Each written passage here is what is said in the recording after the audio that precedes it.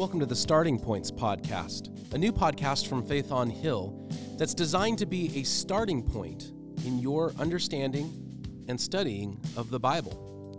My name's Adam. I'm the pastor at Faith on Hill. Each week, we will talk about different books of the Bible. We're going to give a big picture overview and kind of talk about who the author is, what the big ideas are, some of the landmines or issues that come up in each of those books, and how we see Jesus in those books.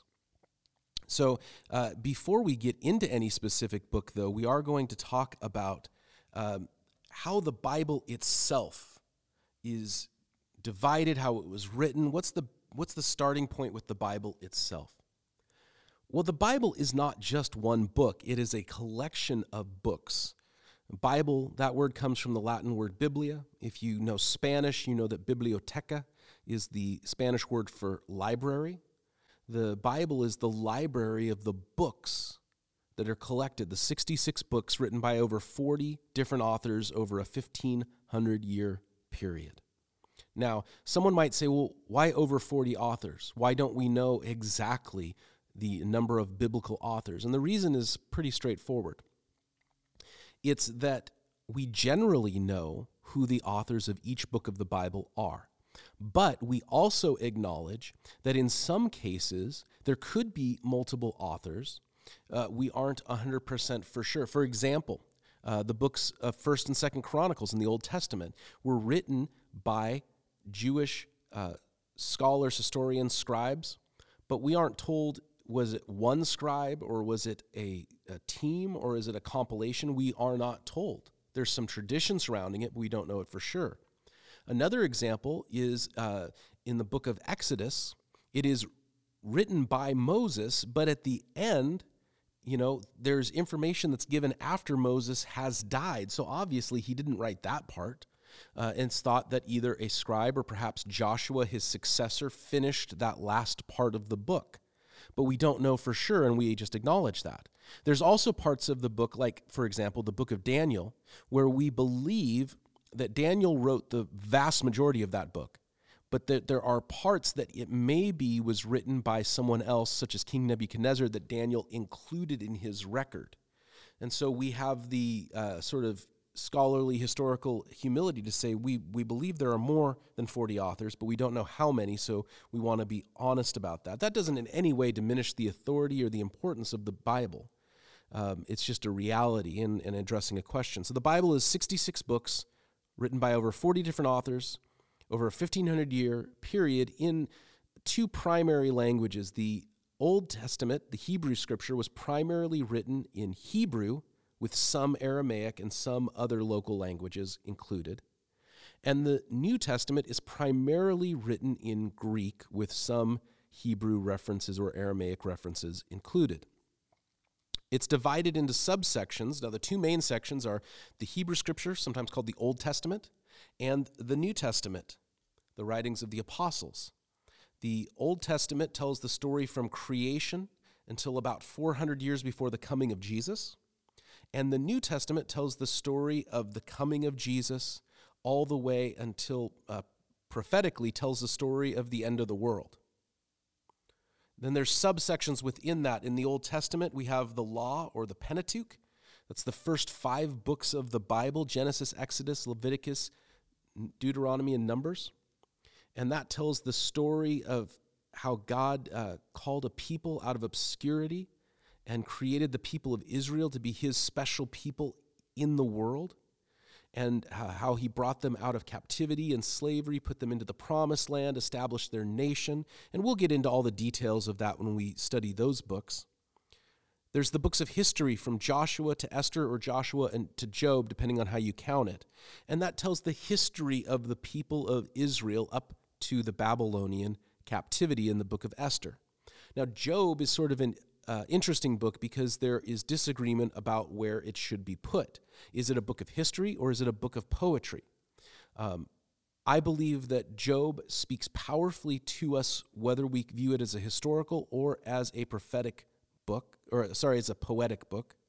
And in no way does that diminish the big truths that are delivered in that book.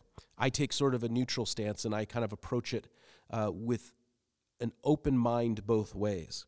Then there's the poetic books that either starts with Job or starts with Psalms, depending on how you want to count it.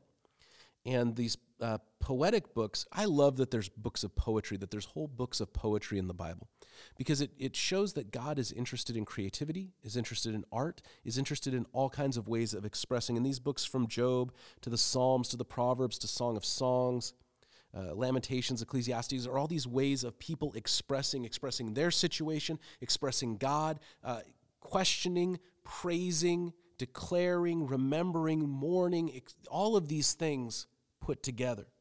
Then there's the books of prophecy, and those are subdivided between the major and the minor prophets. Has nothing to do with their importance. The major prophets just had big writings. Jeremiah, Ezekiel, Daniel, Isaiah, these guys wrote large parts of the Bible.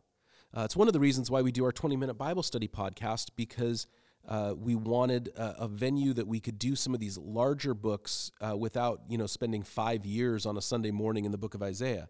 And so we can get through these things a lot quicker. And then the minor prophets, again, it's not in any way diminishing them. We studied several of the minor prophets last summer in our 10 Least Read Books of the Bible series, but they wrote smaller amounts. In fact, it was small enough that they could fit all 12 of them onto one scroll. And so that was how they were subdivided. And then there's the New Testament. The four Gospels, Matthew, Mark, Luke, and John, tell the story of how Jesus came to this world. God became a man, lived among sinful people, died willingly on the cross at the hands of sinful people, and rose from the dead 3 days later. The book of Acts is the history book in the New Testament. It tells the story of God taking this small group of believers and making it a worldwide church, spreading across the world. And the book of Acts, much more specifically, tells the story of the church spreading through the ministry of Paul into Europe, but also looks at the spread south into Africa and spread north and east into Western and Central Asia. And then there is the letters or the writings of the apostles. The apostle Paul wrote 13 of those letters, but there's also writings from Peter and John, from James and Jude. We don't know who wrote the book of Hebrews. There's a lot of debate about it, and I just stay out of it. And then finally, there's the one prophetic book of the New Testament, although other parts of the Bible in the New Testament are full of prophecy. Jesus spoke many prophetic things. In the Gospels, there's prophecy in the book of Acts, there's prophecy in the letters of the apostles, but the book of Revelation is almost solely devoted to prophecy, and that is at the end of the New Testament. The human story in all of this, it's one of failure. The heroes in the Bible fail. Abraham failed. Noah had failure. King David, we're studying that on the 20-minute Bible study podcast. He failed. The humans in the Bible fail. Peter, the leading disciple, denies Jesus. Paul and Barnabas, who are these godly men in the book of Acts, and they can't get along. There's failure. There's weakness. The human story is one where the heroes fail, the villains fail, but Jesus doesn't fail. Now, one of the questions that this podcast will ask is, what are the landmines? What are the tricky issues that come up? And we'll get to that as we get to individual books. But the Bible is full of landmines for all people, because all people want their own way instead of God's way.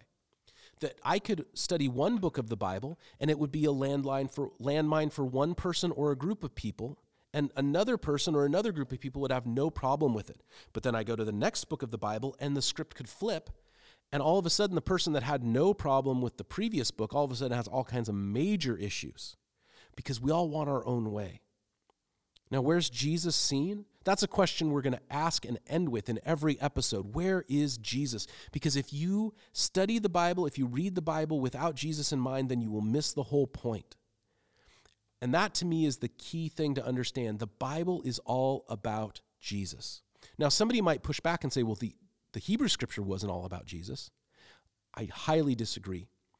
In the book of Genesis chapter 3, the first prophecy that we have in the Bible is a prophecy about a Savior, a Messiah. John's Gospel, chapter 1, tells us that Jesus was there at the very beginning creating the world. The book of the Hebrew Scripture, the Old Testament, is all about Jesus. And if we don't see that, that's where people get in trouble. That's where people get off base. They try to go back and they find the Old Testament scriptures to support some sort of American nationalism theocracy without seeing that it's all about Jesus.